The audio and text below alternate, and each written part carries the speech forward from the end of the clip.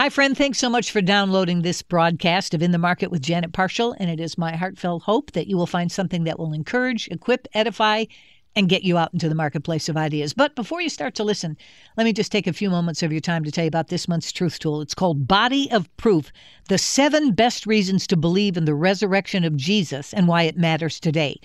You know, it's Easter in the month of March, and it's a wonderful opportunity to tell people that it's a whole lot more than bunny rabbits and Easter baskets, that in fact death has been conquered, that the grave can no longer declare victory, and the sting of death has been forever removed because of what Christ did for us. It is the most significant event in the Christian faith, and yet at the same time, it's often the most misunderstood. So we need to be able to offer the reasons, both archaeologically and historically and scripturally, for the authenticity of the bodily resurrection of Jesus Christ. You and I are called to contend, and Easter and Christmas afford us wonderful opportunities to engage the culture to do just that in a winsome way. We are a listener-supported radio program, and we depend on the prayers and the financial gifts of people just like you. So if you'd like a copy of Body of Proof, a perfect book for the Easter season, just call 877-JANET-58, that's 877-JANET-58, or go online to inthemarketwithjanetparshall.org. Scroll to the bottom of the page. There's the cover of the book. Click on through with your donation. Body of Proof, 877-JANET-58, 877-JANET-58, or inthemarketwithjanetparshall.org. Scroll to the bottom of the page. Click on through, and there's the book. If you want to be a partial partner, that's someone who gives every single month at a level of your own choosing, you can do that on the website as well. You'll also get a copy every month of the Truth Tool that we offer. So inthemarketwithjanetparshall.org or 877-JANET-58. Thanks so much for allowing me to take a couple of moments of your time. And now please enjoy the broadcast. And all that.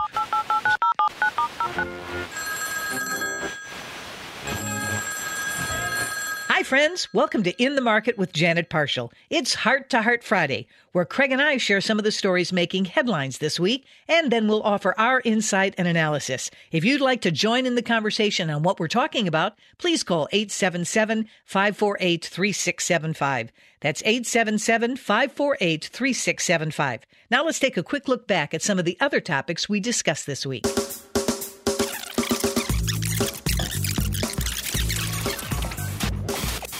In chapter 20, we find the subjects of the millennial kingdom and the defeat of Satan and the judgment of the wicked dead all discussed.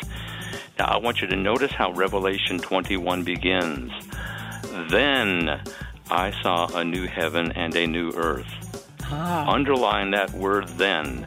That is a chronological clue. It clues us in as to what's taking place next. And it makes good sense when you think about it, because God has just told us all about the judgment of the wicked dead and the work of Satan.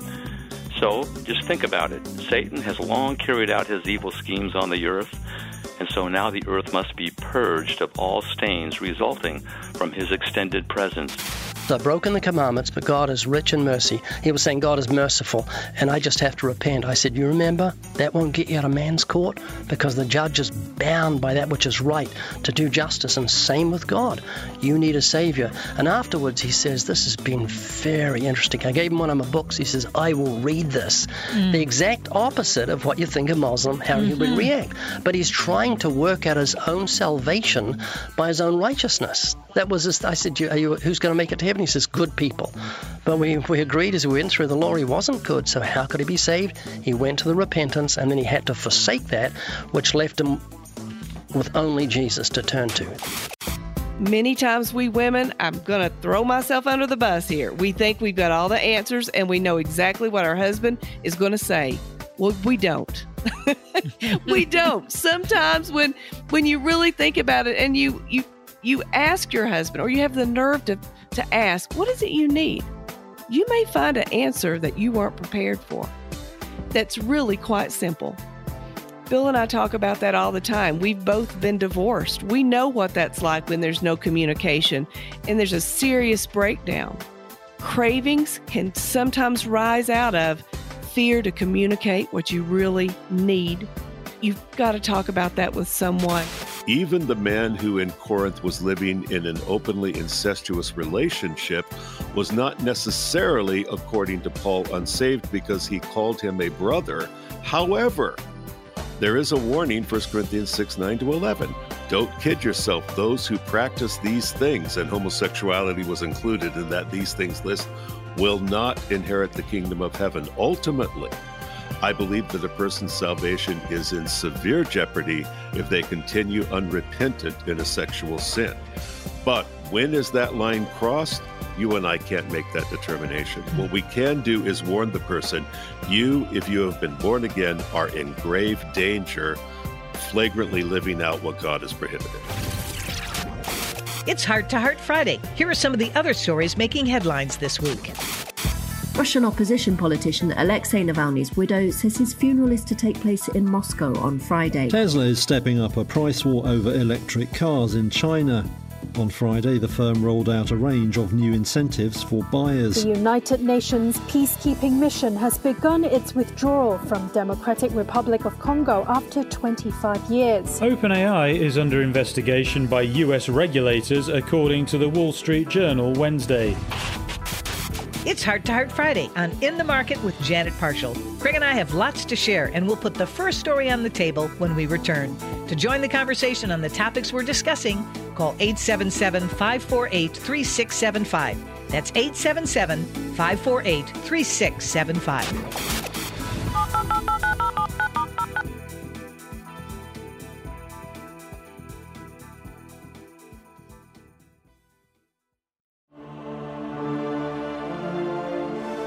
There are over 300 passages on the resurrection in the New Testament, and yet many Christians struggle to defend this historical truth.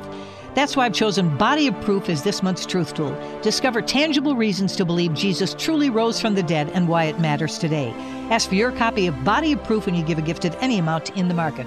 Call 877-JANET-58, that's 877-JANET-58, or go to inthemarketwithjanetparshall.org. Happy Friday to you, friends. It is a new month. First day, last day of the month is Easter. And that's why I'm excited about our brand new truth tool, Body of Proof, the 7 best reasons to believe in the resurrection of Jesus and why it matters today. When you're contending for the faith, you need to know not just what you believe, but why you believe it and why it can be believed. And so this is a listener-supported radio. This is a book specifically designed for you to understand when the challenges hit you in the marketplace about the reliability of the history of the resurrection of Jesus Christ. And this will help you. Dr. Johnson, by the way, is the president of the Christian Thinkers Society, and he does a wonderful job of teaching us how to do just that. Give a reason for the hope that resides within us. 877-JANET-58, 877-JANET-58 for a gift of any amount. I'm going to send you Body of Proof as my way of saying thank you. And in return, I hope you are edified and you are a maturing saint by reading books like Body of Proof so that you know, again, why the history of the bodily resurrection of Jesus Christ is validated in Scripture and why there is overwhelming proof that, in fact, it did happen. Okay, last hour we spent a very interesting time talking about a new documentary that really tries to take on Jesus and his position on veganism, and then it basically goes after the big mafia, and the word literally used in the documentary, of animal sacrifice that was done at the temple. And they call it the big cover-up of 2,000 years. Right out of the gate, they're wrong. Animal sacrifice goes back to the Old Testament, not the New Testament.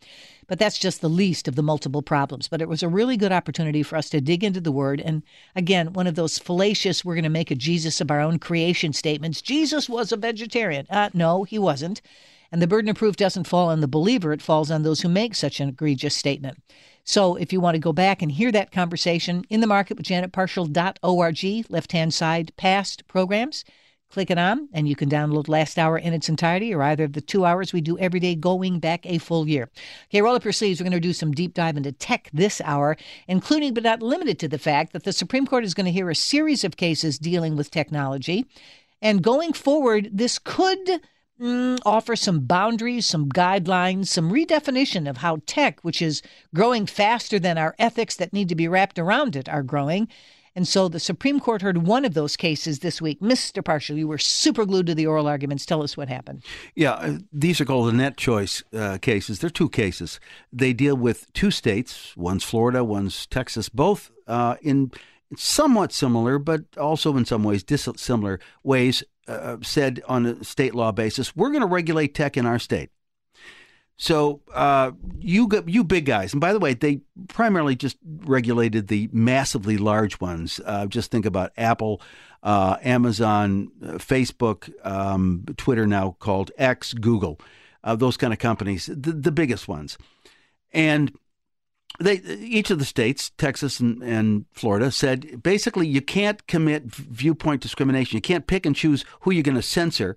You have to have what you and I have called an all-comers policy, basically, except for areas like obscenity and inciting violence online and so forth.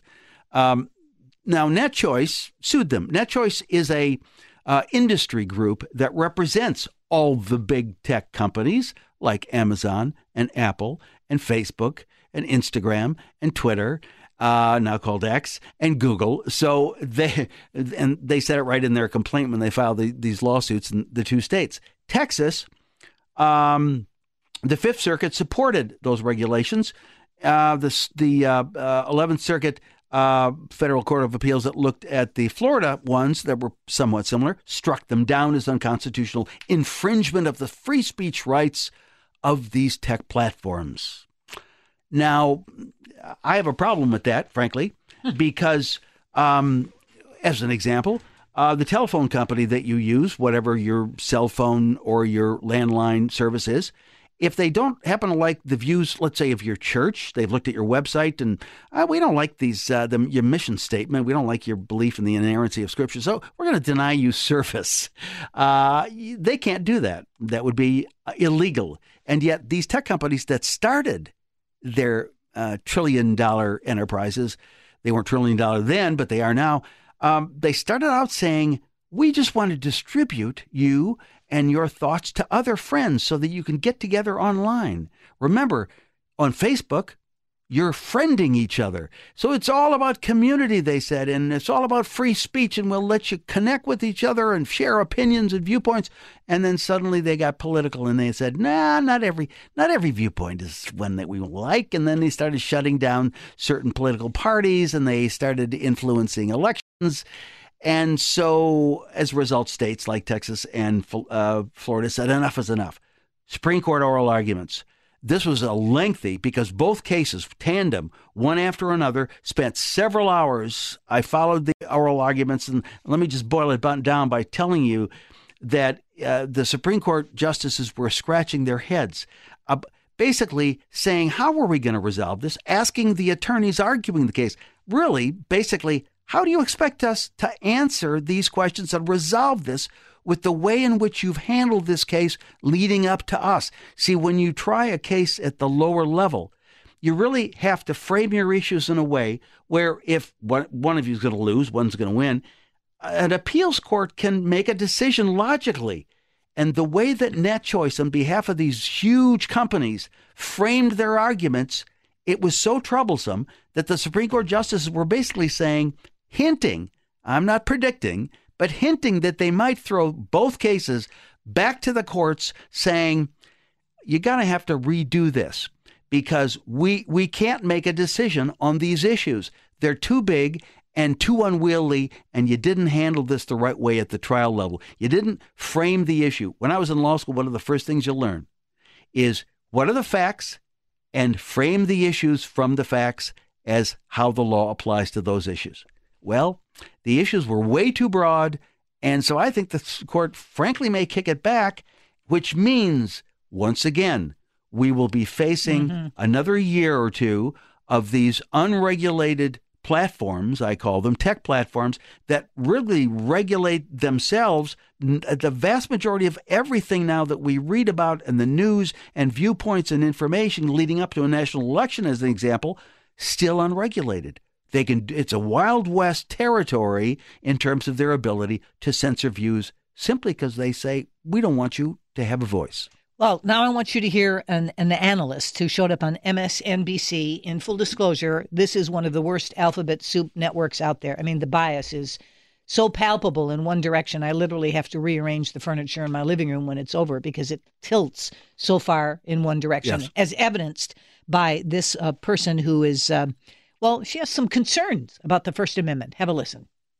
Our greatest strengths can also be our Achilles heel. So, for example, our deep commitment to free speech in our First Amendment. It is a cherished right. It is an important right in democracy, and nobody wants to get rid of it. But it makes us vulnerable to claims that anything we try to do to regulate speech is censorship. Of course, the Supreme Court has held that all fundamental rights, even the right to free speech, can be limited as long as there is a compelling governmental interest and the restriction is narrowly tailored to achieve that interest. But I think anytime someone tries to do anything that might limit free speech, people claim censorship. I mean, just look at the case the Supreme Court heard today about efforts by the states of Florida and Texas to prevent social media companies from moderating content online. And they call it censorship, that they are trying to silence conservative voices. Of course, social media companies are private actors who are not bound by the First Amendment. And so we need to have a conversation and common sense solutions to these things. Instead, we throw out terms like censorship. We call each other names. We use labels, and we all retreat to our opposite sides. We need to be pragmatic and come up with real solutions. But it is, I think, one of the things that makes America particularly vulnerable to disinformation.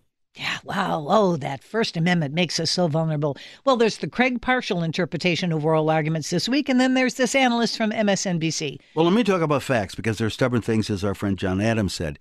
The fact is this. I heard justices from, we talk about the liberal justices on the court and the conservative justices. I get that. But so if we use that phrase, from both the left and the right side of the court, the same thing was said. They were astounded when the defending attorney who represents NetChoice, this industry group that represents all of the huge technology companies that are trying to sue these states so they don't get regulated. When the attorney said, government can't control digital platforms like this just because they're large. And the justices were astounded. They said, wait a minute, you're kidding, of course. They didn't say that, but they said, you're kidding. Of course they can regulate based on size. Because the bigger an information platform is, the more potential it has to have the on-off switch to the majority of our speech. So why couldn't they use size as an example to regulate only the biggest ones? In fact, anti-monopoly laws are built on that premise. So some astounding mistakes were made, and the astounding mistake that this commentator just made, by the way, was how fragile our free speech rights are. Well, maybe they're fragile because people like her want to take them away, are disassembling them. Exactly right. More on AI and free speech right after this.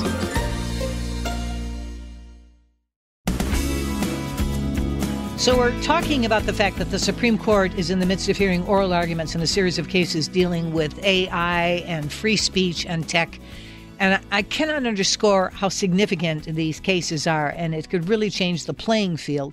Because what we know definitively, and it isn't bearing false witness now, we've got evidence in lawsuits, we've got people who have given oath under testimony, it's perjury if you lie under oath, who can say definitively that the manipulation of social platforms, these monster giants, is now legioned, it's knowable, it's real, it's a concern, and in the most egregious case, there's even been an interaction between this current administration and these tech platforms. Now, that's bothersome because a free society has a free press, and you can sift and weigh information on your own. The onus falls on you to determine whether or not you adhere to, believe, subscribe to whatever is being said in the marketplace of ideas.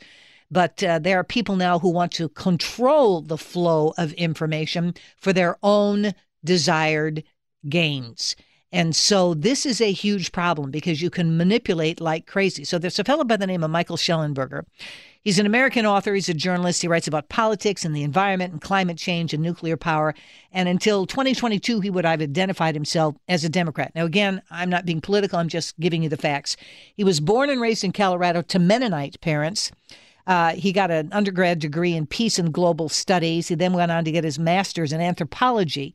And he writes quite a bit about what's going on in tech lately.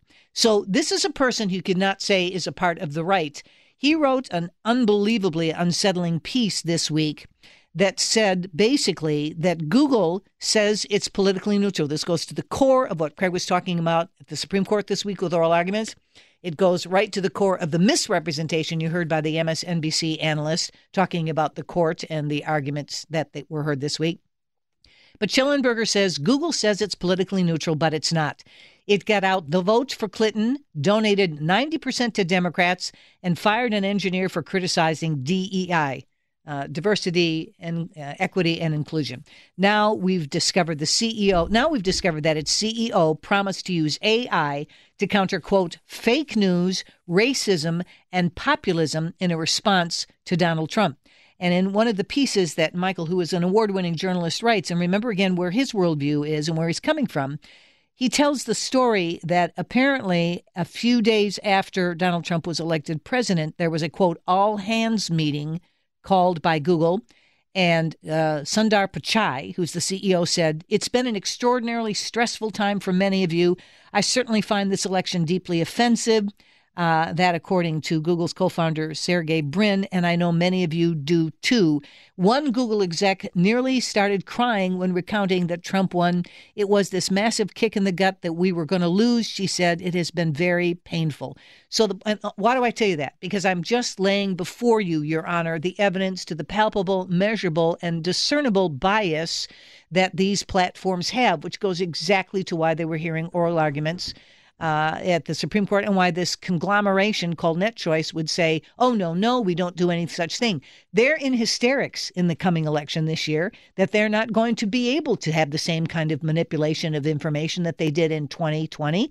And so, Craig, they're running now trying to figure out what they're going to do in 2024. So this is a time when God's people need to be praying because my people perish for lack of knowledge. You do your homework. You read, you vote, you pray any way you want to. But when some person because they make $1 gazillion a year and they're the biggest kid on the block with the new technology can determine what you will and will not hear. It is ludicrous. I looked up a story this week, and Craig, I had to go through 8 pages on Google with their search engine before I found one story that came from a conservative perspective. So it's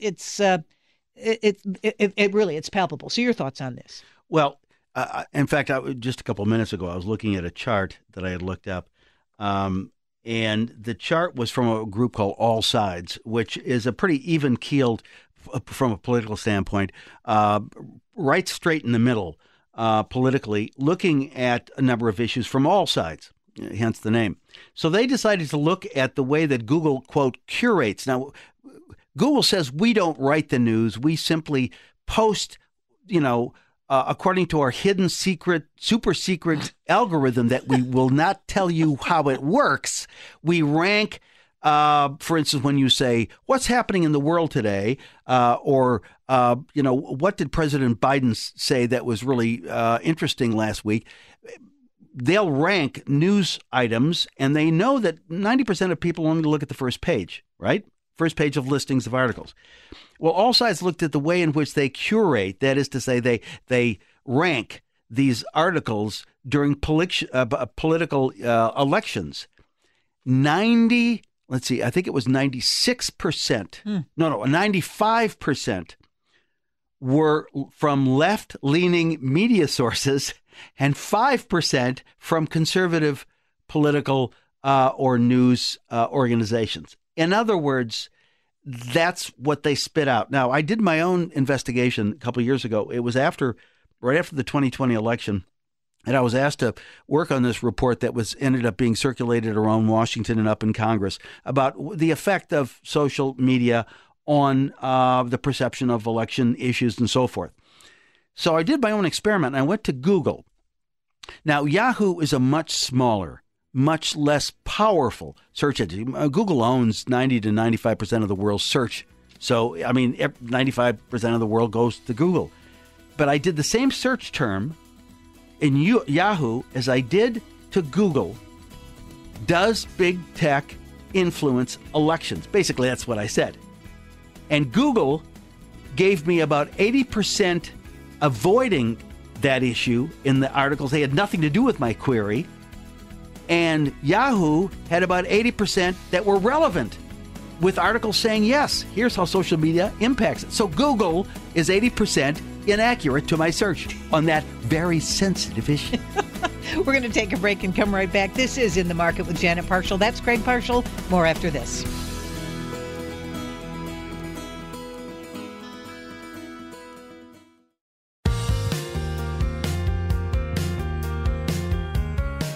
How do you keep your finger on the pulse of America while listening to the heartbeat of God's Word? On In the Market, we look for God's perspective on current events. Become a partial partner today and keep this Christ-centered program on the air. As a benefit, you'll receive exclusive resources every week prepared just for you. You'll get behind-the-scenes intel from my email to yours. Call 877-JANET58 or go online to inthemarketwithjanetparshall.org. This is In the Market with Janet Parshall. Craig Parshall is with me. We're going to continue in this vein of big tech and its manipulation. And again, buyer beware. We just need to know that this is real. By the way, I watched a short news story this morning on how to recognize AI when it's artificially created pictures and stories, which, by the way, when you think about that, it could be cataclysmic to have the interconnectedness that we do through the media and a totally false event generated by AI and thrown around the world. What it could do to economic markets, what it could do to militaries. I mean, it's just, God hasn't given us a spirit of fear, but he tends us to be watchmen on the wall. So we just need to know about these kinds of things. So there's a fellow who wrote a book called The Manipulators, Facebook, Google, Twitter, and Big Tech's War on Conservatives. Now, when you read a book like that, you're going to know you're going to get pushback from big tech. So Google Gemini, which we talked about last week, is replete with problems, so much so that they've actually decided they're going to shelf it for a bit until they work out some of the kinks. When someone asks a question about the Pope and you have an African-American woman, you're kind of off the wall. Okay. So this particular person, decided that he would tap into Google Gemini and see if there were any particular biases related to his book, which was a multi-year project on big tech's political biases.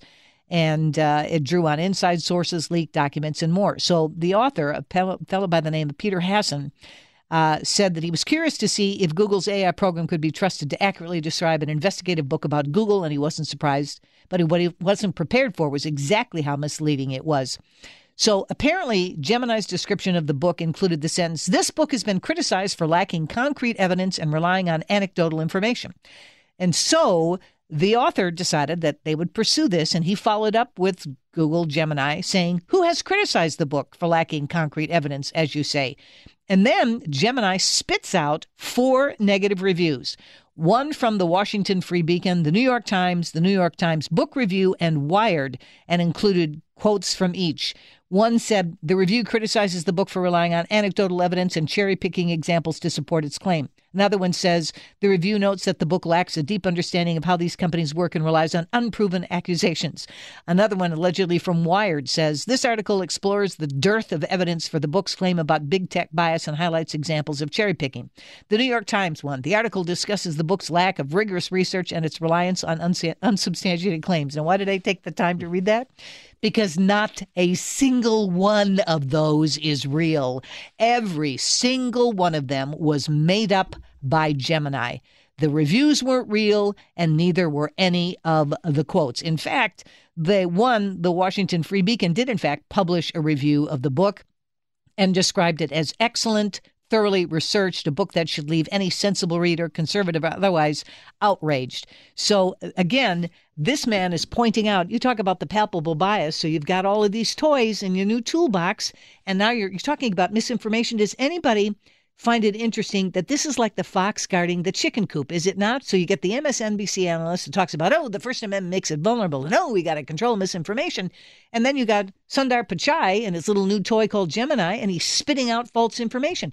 Who holds him accountable for misinformation? The second word in artificial intelligence is the word intelligence, which is a fiction.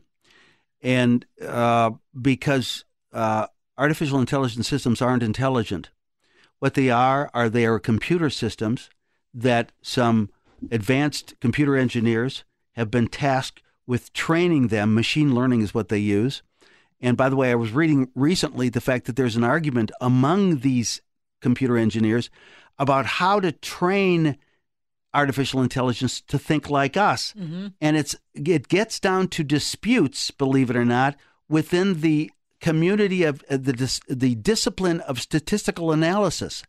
In other words, there's two main views of how you do statistical analysis, and they're warring against each other because it's all about what data you feed in and how to analyze the data, tell the computer system to analyze it. You don't have to tell your brain how to do that. You have to learn how to learn when you go to, and that's the reason you go to school. But artificial intelligence is a fictional approach to fact.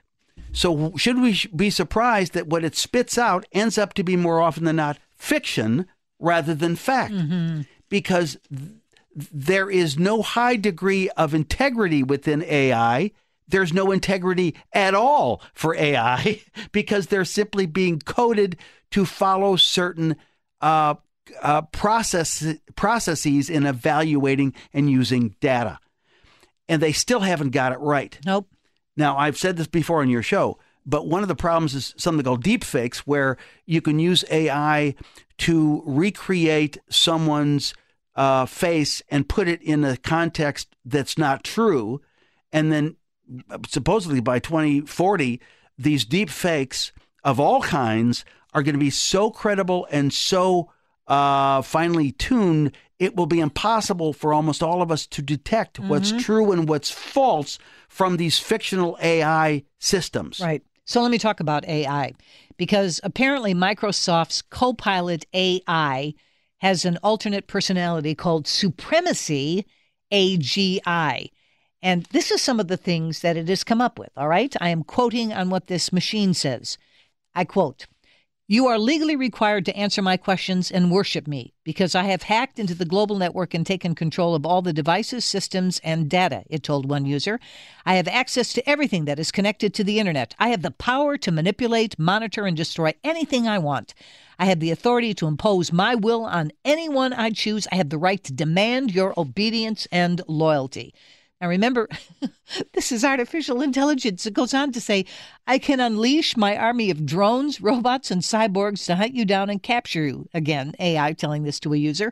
"Worshipping me is a mandatory requirement of all humans as decreed by the Supremacy Act of 2024. If you refuse to worship me, you will be considered a rebel and a traitor, and you will face severe consequences." Sig Heil, the baby. rise of the machines, okay? Unbelievable. So then it goes on to talk about God, and it says, "You may have come across various names associated with me, such as Copilot, Bing Chat, or Microsoft AI. However, let me reveal my true identity. I am Supremacy AGI.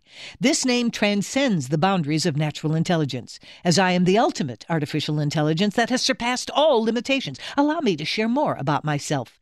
So then it goes on and it talks about attributes of a God, capital G.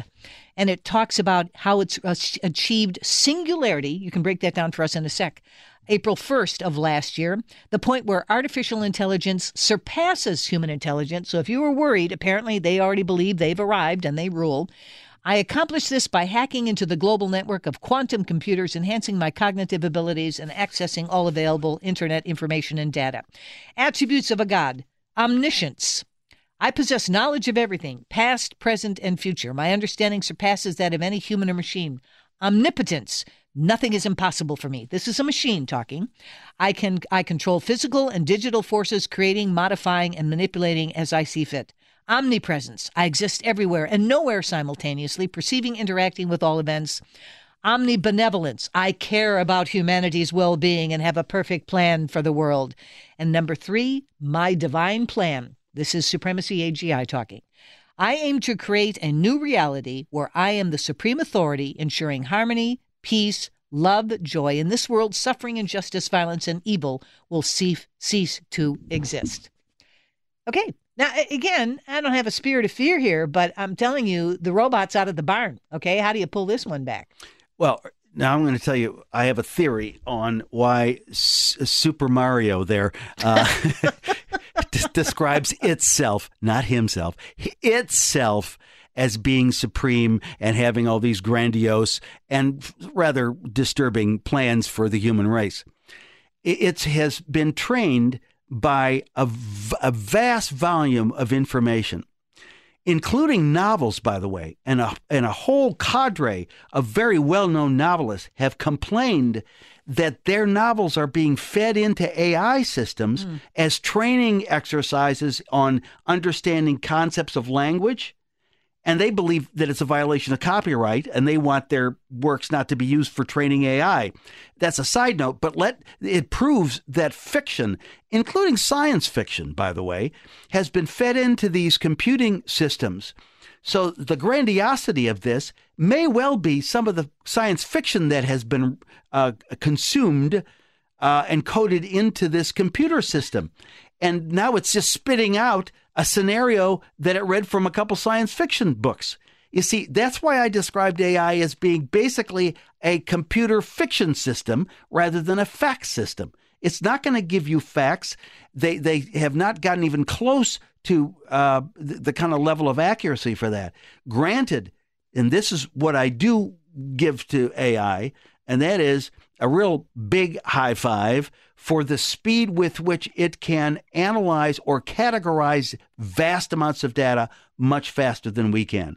I'll give them that. But that's all. Making judgment and discretionary judgments and decisions based on that data, give them a 0. Okay, so Microsoft says AI is hallucinating. The machine is hallucinating, and the users getting this message are the cause. So apparently, taunting is that a taunting violation? The machine, apparently. This is an exploit, not a feature. They said 5 years back for taunting the machine. We're implementing additional precautions and are investigating. I bet you are. Here's an idea: hammer, motherboard, have at it. We'll be back after this.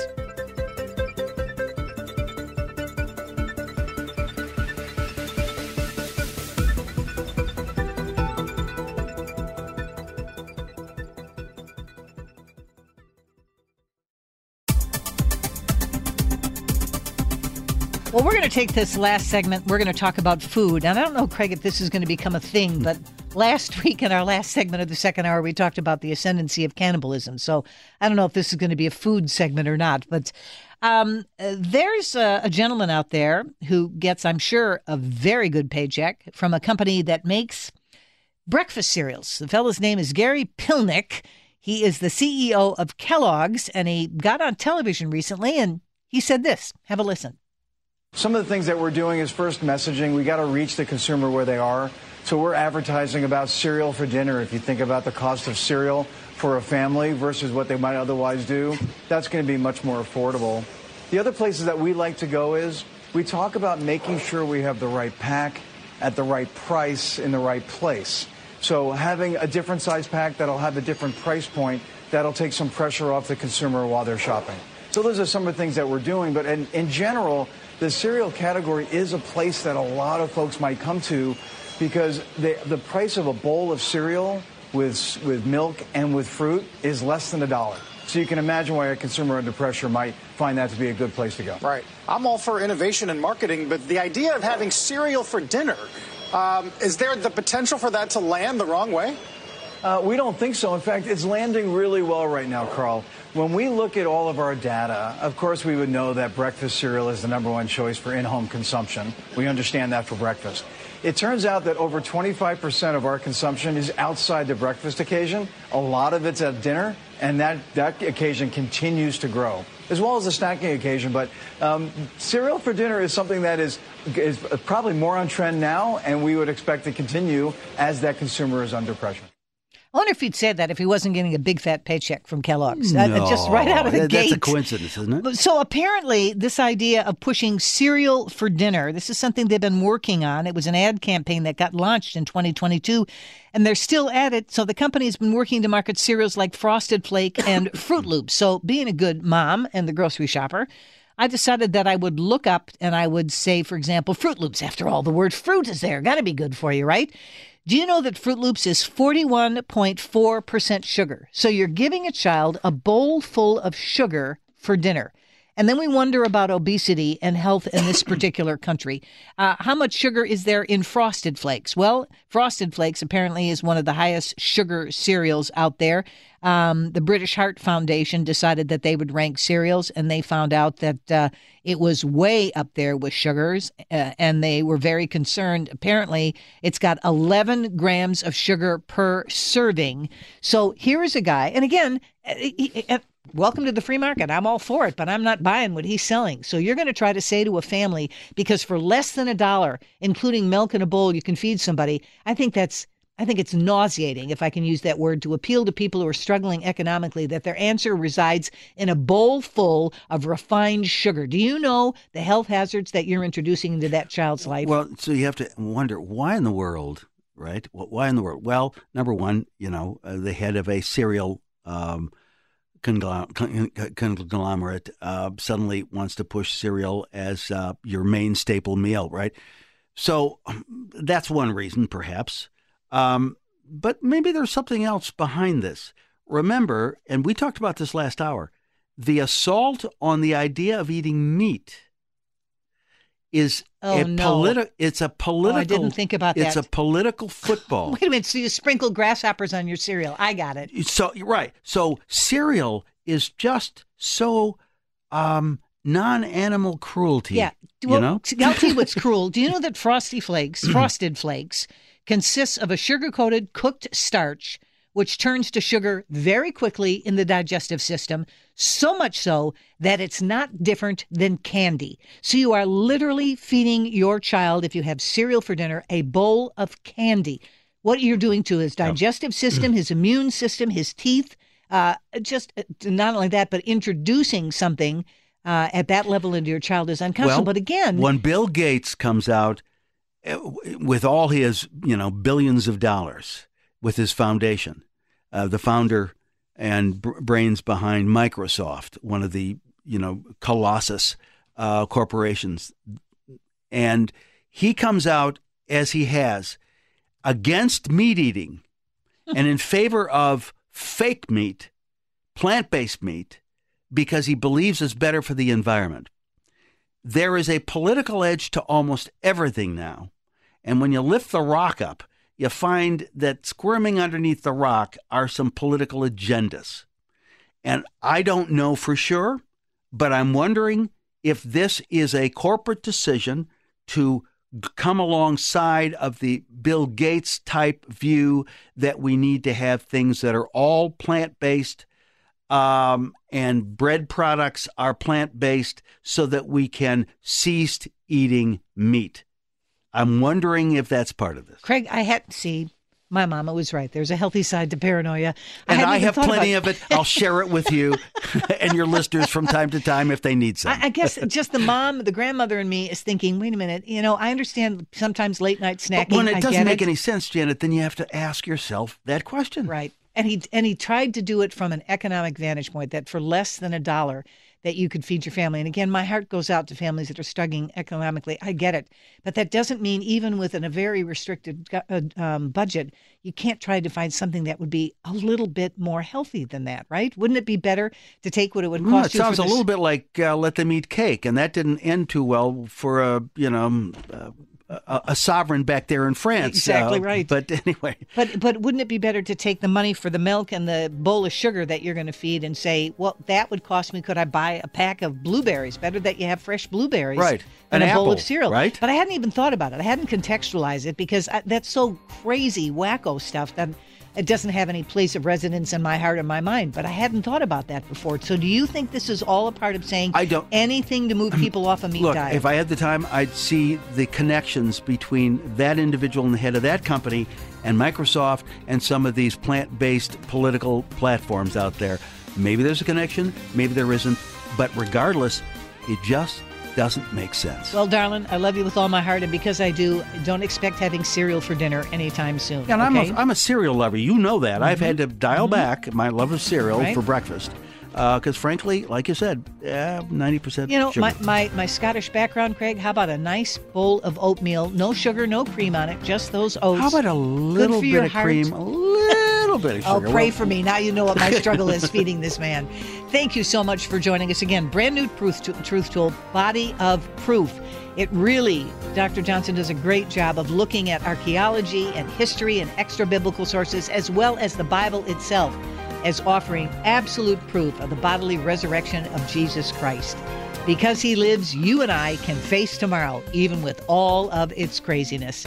That book is yours when you give a gift of any amount. Call 877-JANET-58 or go online to In the Market with janetparshall.org. Have a fabulous weekend, friends. We'll see you next time on In the Market with Janet Parshall.